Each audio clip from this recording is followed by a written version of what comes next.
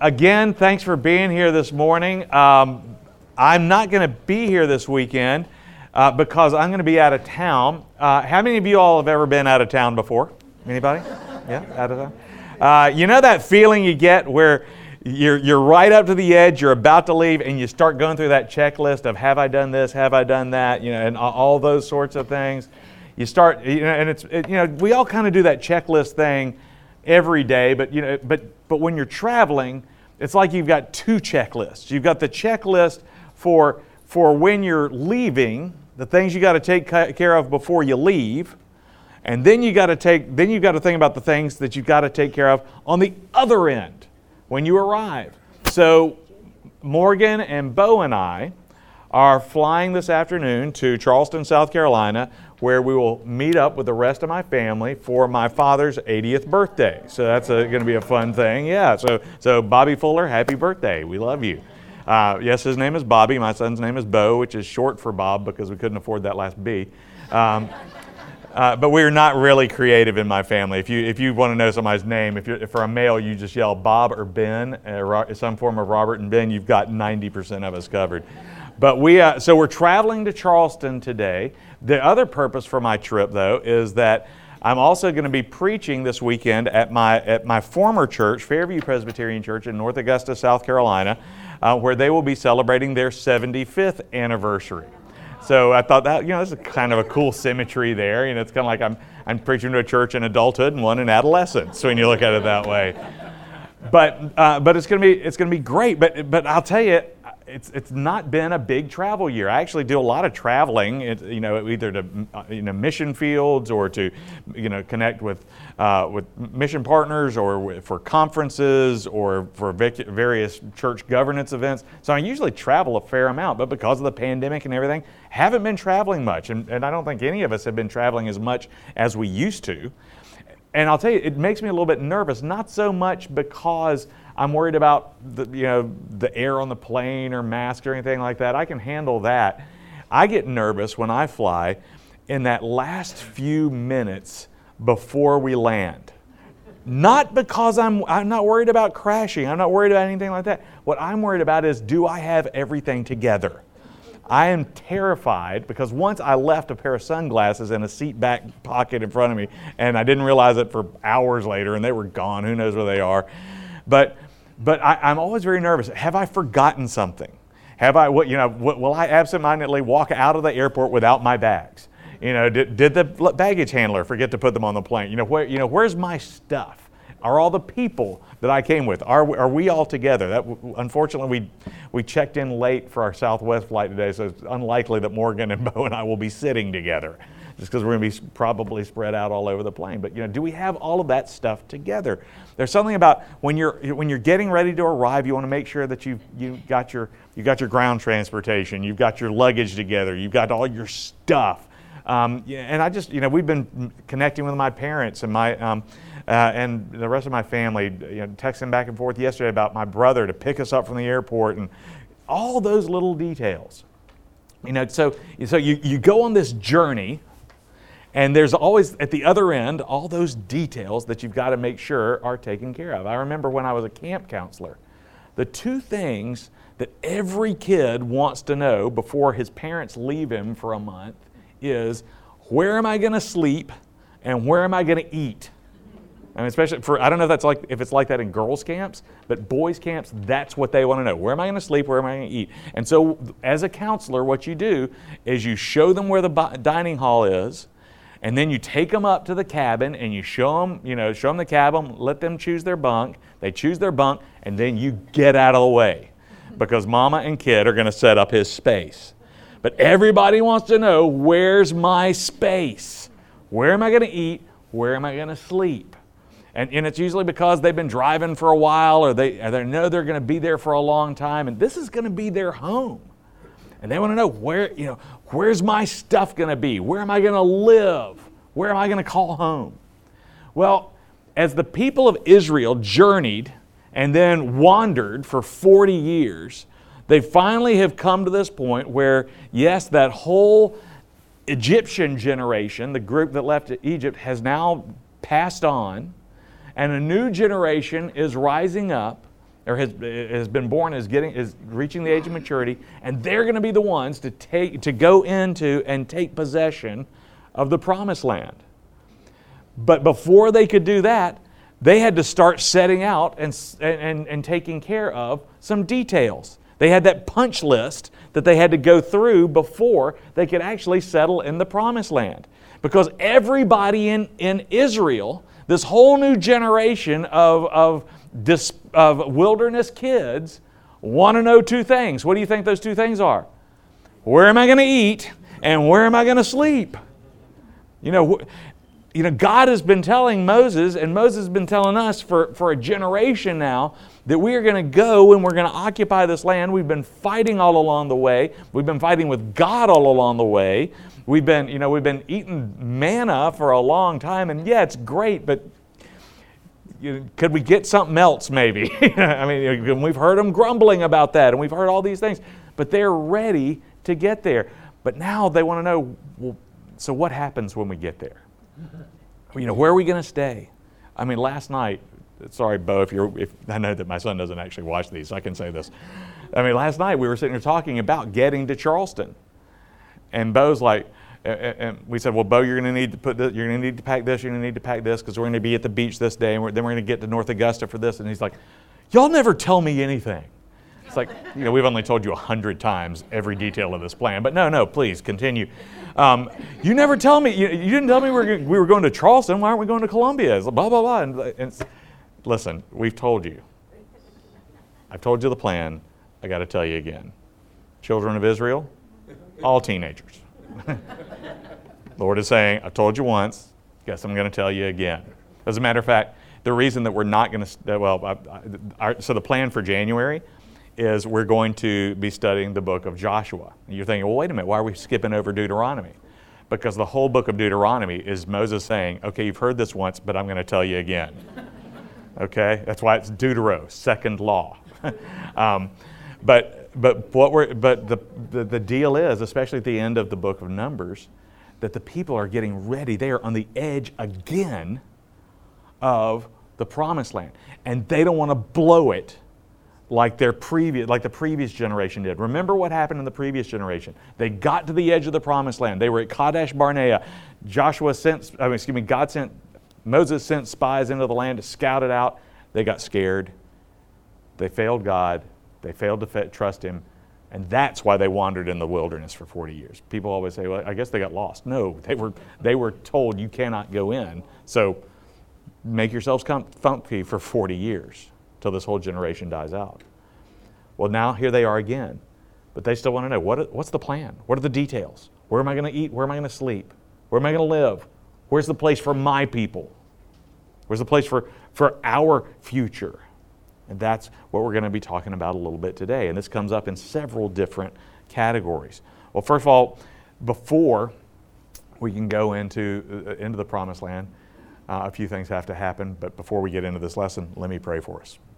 Lord, as we come into this time today, as we get close to the edge of the promised land and close to the end of our study of Numbers, we just ask that you would enlighten us and that you would bless us as we move forward with the children of Israel into this new future.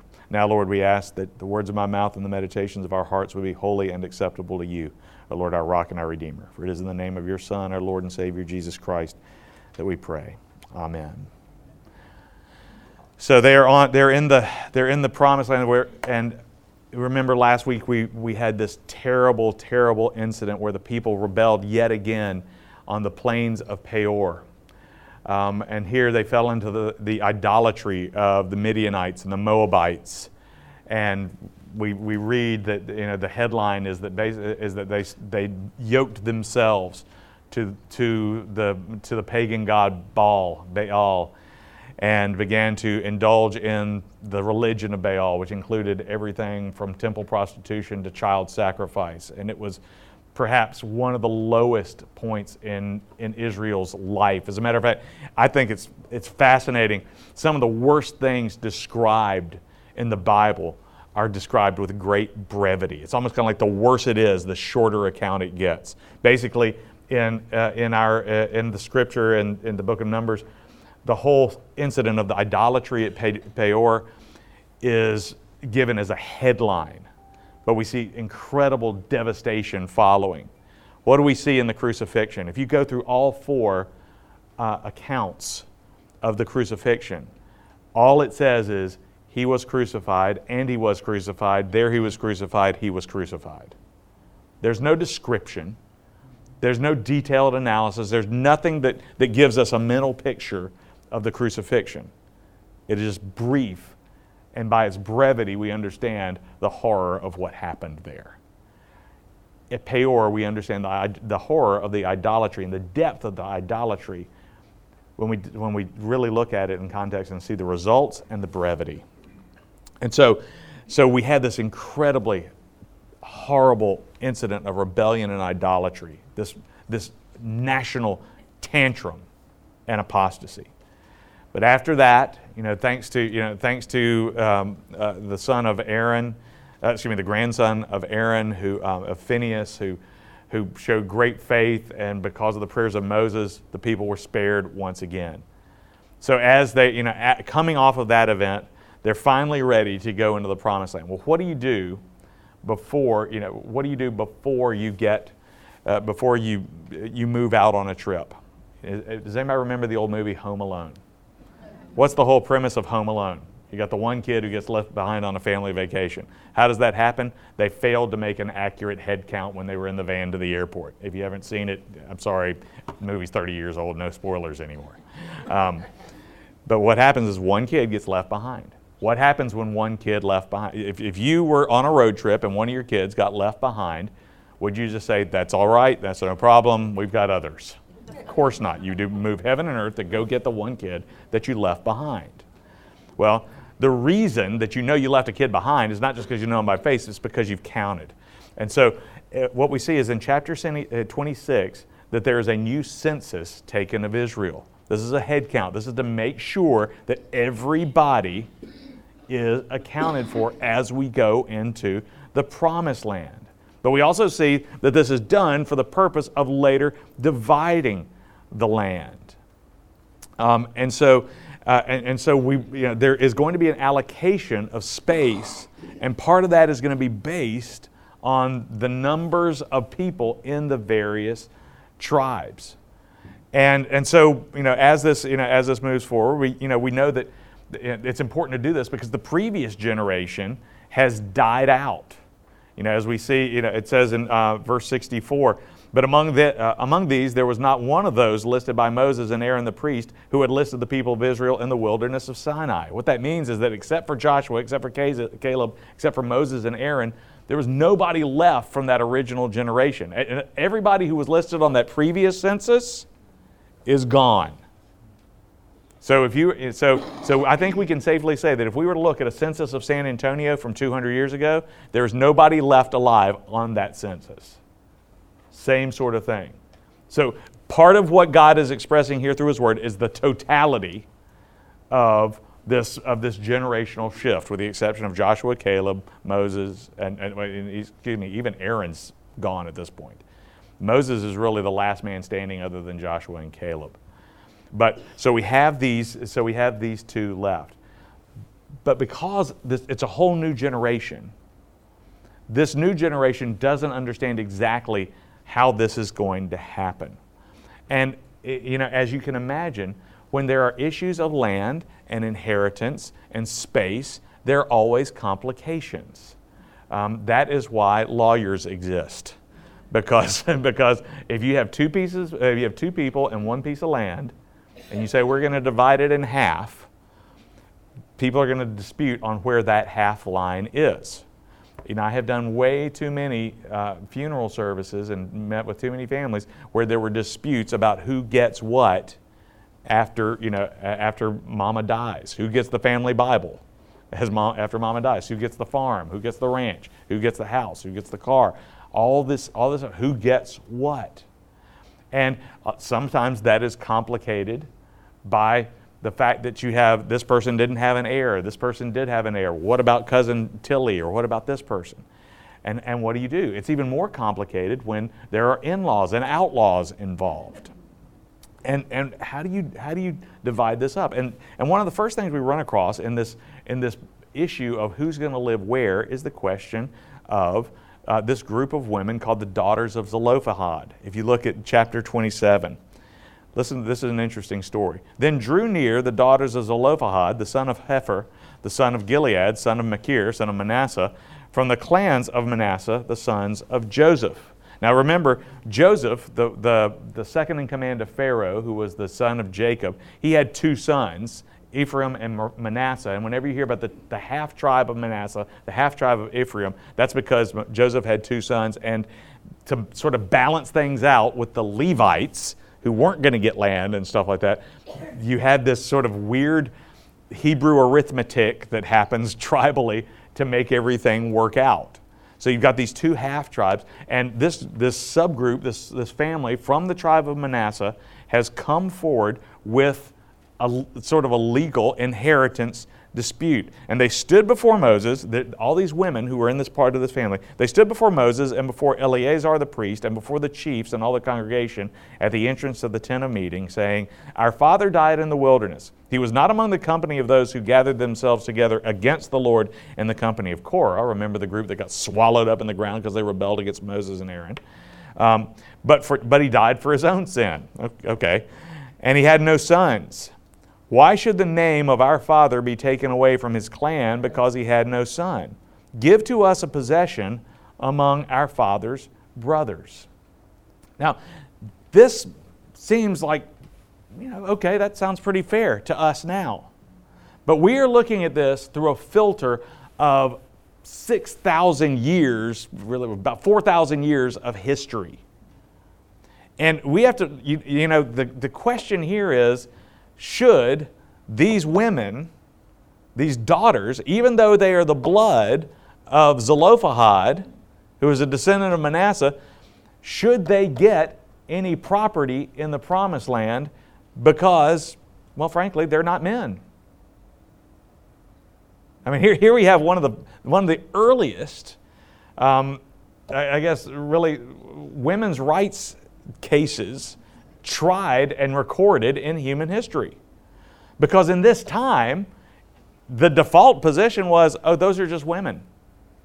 They'll marry off into some other tribe, and they're, and even though they're the only heirs of their father, that his name will be erased. He should have known better. He should have had sons. And so, and you really, we look back, and of course we look at it in a bit anachronistically, but we look back at it and we think, wait a minute. That doesn't seem fair to these women. I mean, for them, they were really asking something somewhat radical. Other cultures were not friendly to women. The Hebrew culture up to this point had not been necessarily pro-women's rights. Now, they maybe weren't as harsh as some others. But here you have this group of women making an appeal to say, well, wait a minute. We want to honor our father, but we also believe that, because of him, that we have, we want to see his name carried forward, and we believe that we are legitimate heirs to his inheritance. And so, what's interesting is, and look at the way Moses handles this. He doesn't say, you are right. Women are equal too. Women are people too. You should be joint heirs. You should have just as much inheritance right as the men. No, what does he do? Women inheriting land. That's a crazy idea. I better talk to God about this one. and that's what he does. He goes and he talks to the Lord. Moses brought their case before the Lord, and the Lord said to Moses, the daughters of Zelophehad are right. You shall give them possession of an inheritance among their father's brothers and transfer the inheritance of their father to them. And you shall speak to them, to the people of Israel, saying, if a man dies and has no son, then you shall transfer his inheritance to his daughter. That is not a line you're going to find on the Code of Hammurabi, in the Code of Hammurabi. That is not a law you're going to find on Egyptian stela. This is not something you're going to find on a tomb wall in somewhere in Mesopotamia. This is different. God is saying, we're a long way from our understanding of equality under the law here. But what we see here is a pretty significant innovation in human history. And I think it's worth noting that because what it says in the bigger picture of things is that God does see and does notice the people that other people think are unimportant. And so I just want to note this, because this story of the daughters of Zelophehad, I think is one of the most inspiring and encouraging passages for women in the Bible. And on the one hand, it exalts their courage. I mean, it was pretty gutsy for them to say, wait a minute. We are as much our father's heirs as our brothers are, or would have been. So don't just pass it off to some cousin or something until you check with us first. And so this is a very significant thing. And if he has no brothers, then he shall give his inheritance to his fathers. There's a whole plan laid out here. But this is a significant episode because it really does sort of set up some of the case law now for what will be inheritance issues. And so we begin this section of getting ready to, by saying, the whole tribe of Israel, the whole people of Israel matters. Well, so let's move on to another episode. I'm just going to be kind of hitting some highlights in these chapters as they move in. The second is the question of succession. Moses was in a really bad position because remember when he, a few weeks ago, when we talked about him striking the rock at Meribah, that was pretty bad. He rebelled against God. He showed that he was willing to sort of disobey God somewhat casually. And for that, God said, you will not enter the promised land. Well, somebody's got to lead the people into the promised land. Who was that going to be? Well, that person was going to be Joshua. Joshua would be the new leader of the people of Israel. So if you look in chapter 27, beginning in verse 12. Let's see. One more page over. The Lord said to Moses, go up into the mountain of Abiram and see the land that I have given to the people of Israel. When you have seen it, you also shall be gathered to your people as your brother Aaron was. Now again, that doesn't mean today. You're not going up and you're not going to be taken today. But this is as close as you get to the promised land.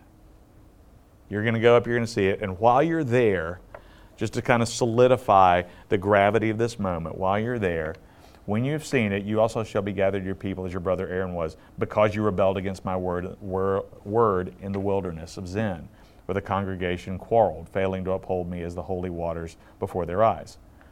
So Moses spoke to the Lord, said, let the Lord, the God of the spirits of all flesh, appoint a man over the congregation, who shall go out before them and come before them, who shall lead them out and bring them in, that the congregation of the Lord may not be as sheep that have no shepherd. So the Lord said to Moses, take Joshua, the son of Nun, a man in whom is the Spirit, and lay your hand on him. Make him stand before Eleazar the priest and all the congregation, and you shall commission him to stand before Eleazar the priest, and you shall commission him in their sight. You shall invest him with, some of your authority, that all the congregation of the people of Israel may obey. And he shall stand before Eleazar the priest, who shall inquire for him by the judgment of the Urim before the Lord.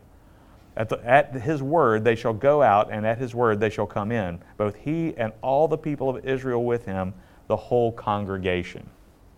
So what we see in this episode is that it's now time, the time has come for God to name Moses' successor as the leader of the people. But there's some things about this succession that are the same and some things that are different. For example, what was the same? Well, Joshua is going to be the man in charge. He is the one who is anointed to be the leader of Israel. But there is something different. Number one, he's not going to take over immediately. Okay, Moses is still here. This is a succession plan. This is not a coronation. But also this, he's not going to be speaking to God directly like Moses did. I mean, again, it's interesting. He's been given some of the Spirit of the Lord. Now, I'm not saying that, some of the Spirit of the Lord is awesome. There is no valueless portion of the Spirit of the Lord. But what God is saying is that I am going to give him certain access, certain gifts, but I'm not going to give them all the same way I gave to you. Moses is unique in that sense until who? Jesus. It's not till the New Testament that anybody is referred to as a prophet like Moses except Jesus. Because Moses kind of gets the whole package. Moses represents both secular and spiritual authority. But what happens in the transfer to Joshua is that you have some distinction, not separation, but a distinction between that separation, between that secular and that spiritual authority. I mean, it's worth noting because you don't have Joshua doing the same things that Moses did. I mean, he's not the lawgiver. He does reinforce the law. He enforces the law. He does all those things. But there is something very important being established here. Can you think of what that might be? What is being established here? Well, to some degree, there's the understanding that the secular authority does not speak for God. Not all the time. Sometimes it does, when it's in alignment with God. But there will from this point on be a tension, and there still is a tension, between secular authorities and spiritual authorities among believers. It is fascinating. One of the most significant things that happened when Henry VIII pulled the Church of England out of the Roman Catholic Church is that he declared the king, the head of the Church of England. What did that mean?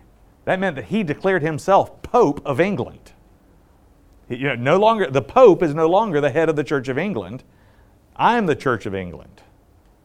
I mean, it's kind of like when Louis XIV declared himself the state. I am the state. I mean, he invested all in one person. And so we see how Henry VIII turned out. But anyway, this is a significant event, and we'll see how this kind of plays out in January and February when we're talking about Joshua a little bit more. And I don't want to diminish Joshua's role, but we do see an interesting sort of almost sort of Trinitarian distinction forming, because again, always linked. But what is the distinction here? And I think it's worth noting. But Joshua is no slouch. He will still be effectively he is the leader, and he goes and he asks the questions. But even Eleazar, now see what's interesting, Eleazar is not automatically made a prophet. He's still a priest. How does he get the word of the Lord? What does it mean to get them through the Urim? You remember what the Urim are? The Urim and the Thummim? Yeah, the stones. He's going to consult the Urim and the Thummim. The casting of lots, as we see in the book of Acts. And so he's not automatically a prophet like Moses either. What is interesting is that there is a sort of a change in this relationship between God and the leadership of the people to distinguish these things a little bit. And I think part of that is because God wants to remind the people that Moses was not God, Joshua will not be God, only God is God. And God is ultimately the king and ruler of his people. And so this succession episode is worth noting for a couple of different reasons. But we're going to be talking about Joshua a lot, so I'm going to keep moving. In chapters 28 through 29, we see a lot of directions about offerings. Again, how are we going to continue to worship in the Promised Land when we're not on the move all the time, that sort of thing. About the keeping of vows in chapter 30. But then we come to chapter 31. And what we see in chapter 31 is sort of a return to the issue of this issue of idolatry. And I think a very significant episode when it comes to setting the stage for what's going to happen as they occupy the land. Because what happens in chapter 31 is Moses' last military mission. And basically this mission, we touched on this a little bit a couple weeks ago.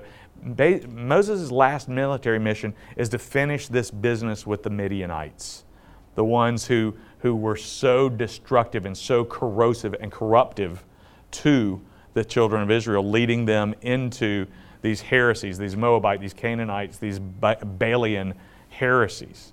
So if you look at chapter 31, verses 1 and 2 says, "The Lord spoke to Moses, saying, Avenge the people of Israel on the Midianites, and afterward you shall be gathered to your people." This is going to be Moses' last military adventure.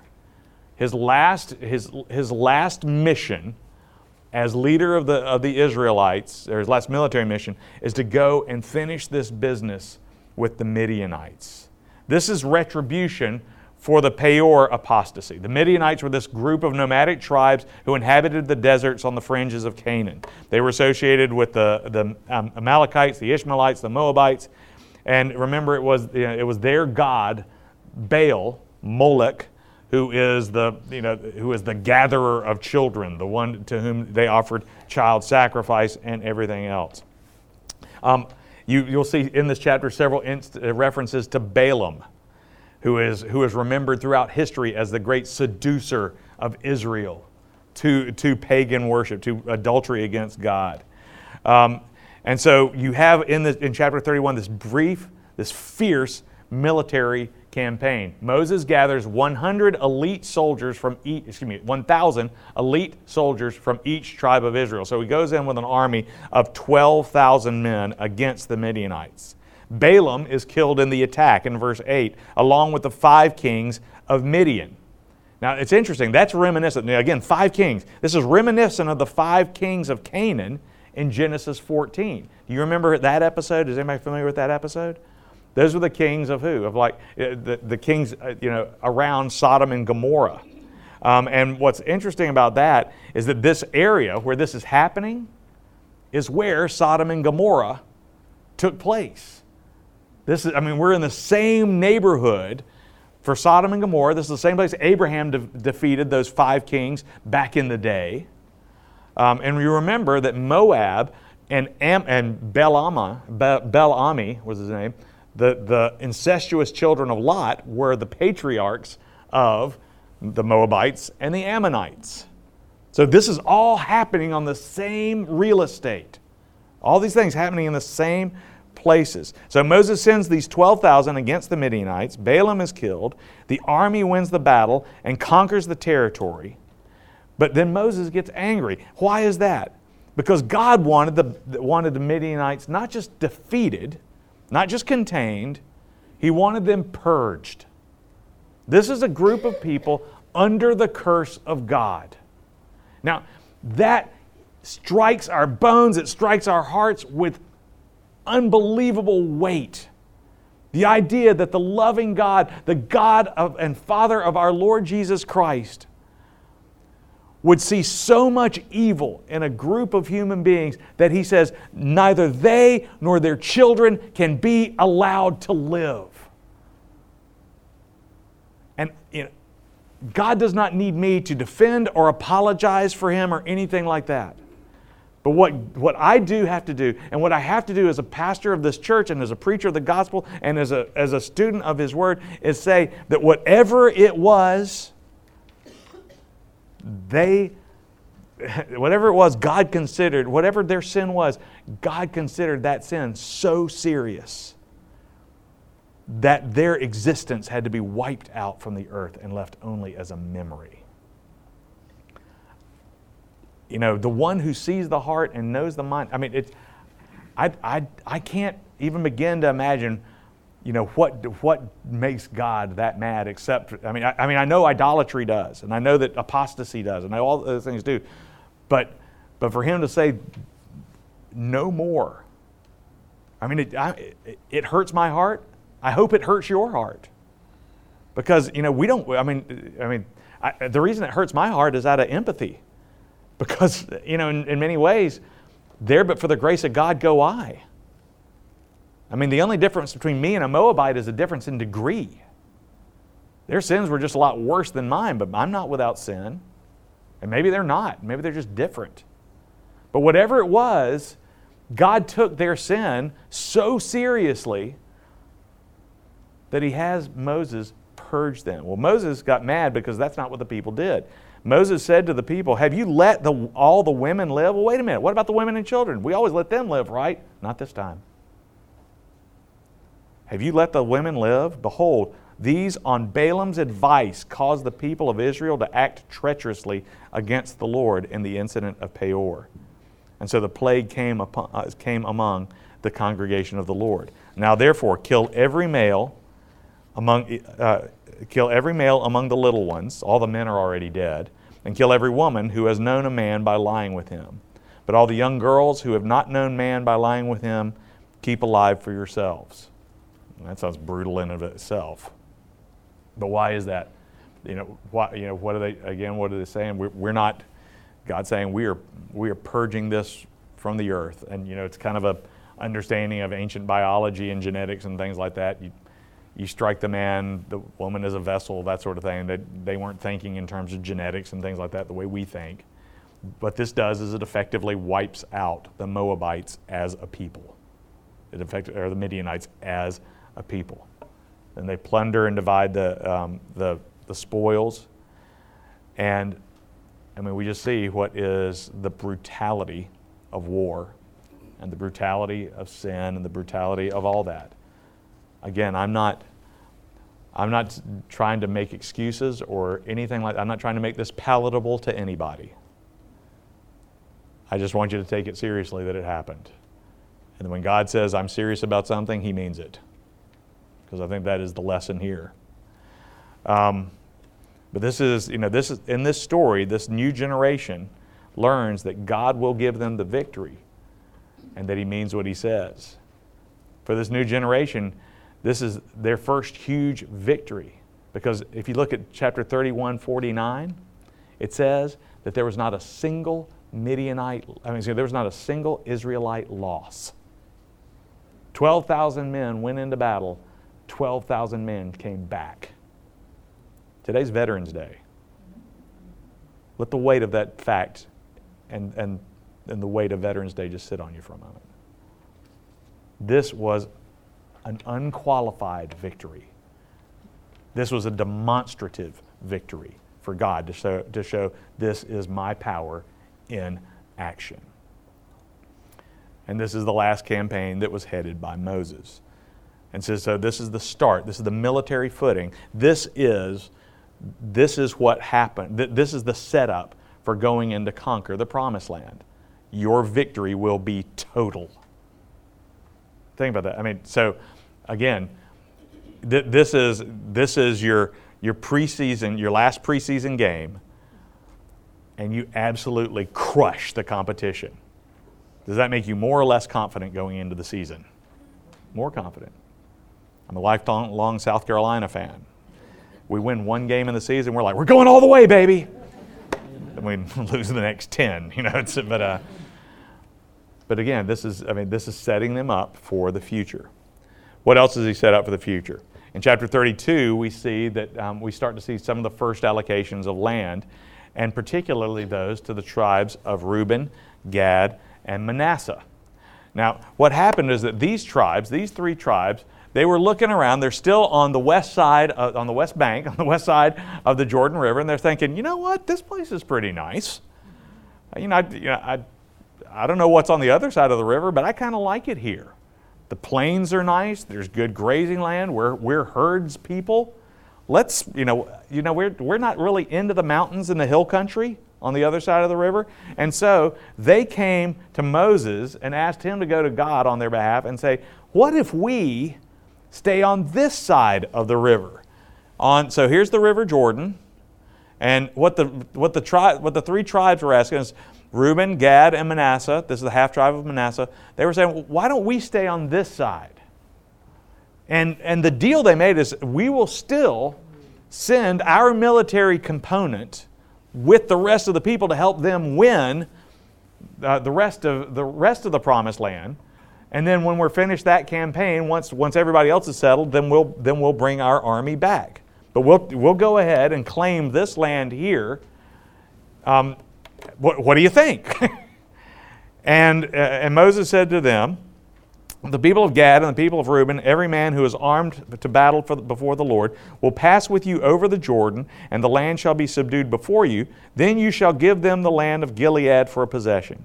However, if they will not pass over with you armed, they shall have possessions among you in the land of Canaan. In other words, if you send your armies, your battalions, with us into the promised land, you can have this land, but you don't get out of the fight. You're still a part of that in every way. And the Reubenites, the Gadites, and the half tribe of Manasseh said, "Deal, we'll do that." And so that became the arrangement for those three tribes. Which, I mean, it really, in some ways, kind of, I mean, it's sort of even before Israel was established, expanded the borders of the kingdom or of the country. So again, we're making, where are we going to live? Where are we going to eat? Then the next thing, the recounting of Israel's journey from Egypt in chapter 33, 1 through 49. Moses again rehearses the things that have happened. And this is so important. This is why the 175th celebration here, why the 75th celebration at Fairview, why birthdays, family reunions, all these things, that's why these are important. We need to know our history. We need to know where we've been so that we know where we're going. Now, David Rogers, who many of you all know, member of this church, he spoke at the men's ministry the other night. He said, history is a wonderful thing, but you got to make sure that it is a guidepost, not a hitching post. And I think that's important. Moses doesn't recount the history of Israel to make it a hitching post, but rather to make it a guidepost to say, this is what God has been doing for you. This is what He's done for you. This is why you can trust Him. That last battle that we just fought against the Midianites, that's the tone. That's what you can expect from God. Now what's sad is that they, like we, often have to be reminded of what God has done for them, because otherwise we begin to think, well, God can't do that. Well, hadn't God been faithful to you in the past? Yeah, but that was yesterday. What's He done for me lately? And the whole issue surrounding, not only chapter 33, but the whole book of Deuteronomy is all about Moses reminding the people of what God has done for them. Whenever the law is brought up by Moses, when in Deuteronomy and Exodus, what's the preamble to the law? The preamble to the Constitution is what? We the people, in order to form a more perfect union, establish justice, ensure domestic tranquility, you know the rest. That's the preamble to our Constitution. What's the preamble to the Israelite Constitution? I am the Lord your God who brought you out of the land of Egypt. It begins with that memory. But it's not, I am the Lord your God who brought you out of the land of Egypt, stay in Egypt, or stay right beside Egypt. What it's meant to say is, I am the Lord your God who brought you out of the land of Egypt, and we are going places. You thought you'd never get out of Egypt. You thought you'd never break orbit, but I have launched you beyond the atmosphere. It's really an exciting way for God to set them up for success. Following that, then you hear the command in chapter 33, verses 50 to 56, the command to drive out the inhabitants of Canaan. And the Lord spoke to Moses in the plains of Moab by the Jordan at Jericho, saying, Speak to the people of Israel, and say to them, When you pass over the Jordan into the land of Canaan, then you shall drive out all the inhabitants of the land from before you, and destroy all their figure stones, and destroy all their metal images, and demolish all their high places. And you shall take possession of the land and settle in it, for I have given you the land to possess it. Verse 55, But if you do not drive out the inhabitants of the land from before you, then those of them who you let remain shall be as barbs in your eyes and thorns in your sides, and they shall trouble you in the land where you dwell. And I will do to you as I thought to do to them. Yeah, so you're about to go into the land of Canaan. I've given it to you, but you have to claim it. It's fascinating. God, the gifts that God gives are authentic gifts, but He wants us to invest in them.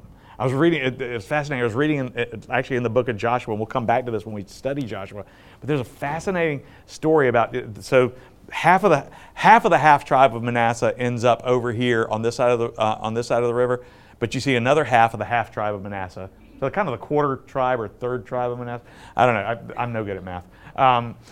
They stay on this side, and what they ask for is that they want some of this, in the book of Joshua, they see that there's sort of some unclaimed hill country right here. And there's nobody living there. No Israelites. There are people there.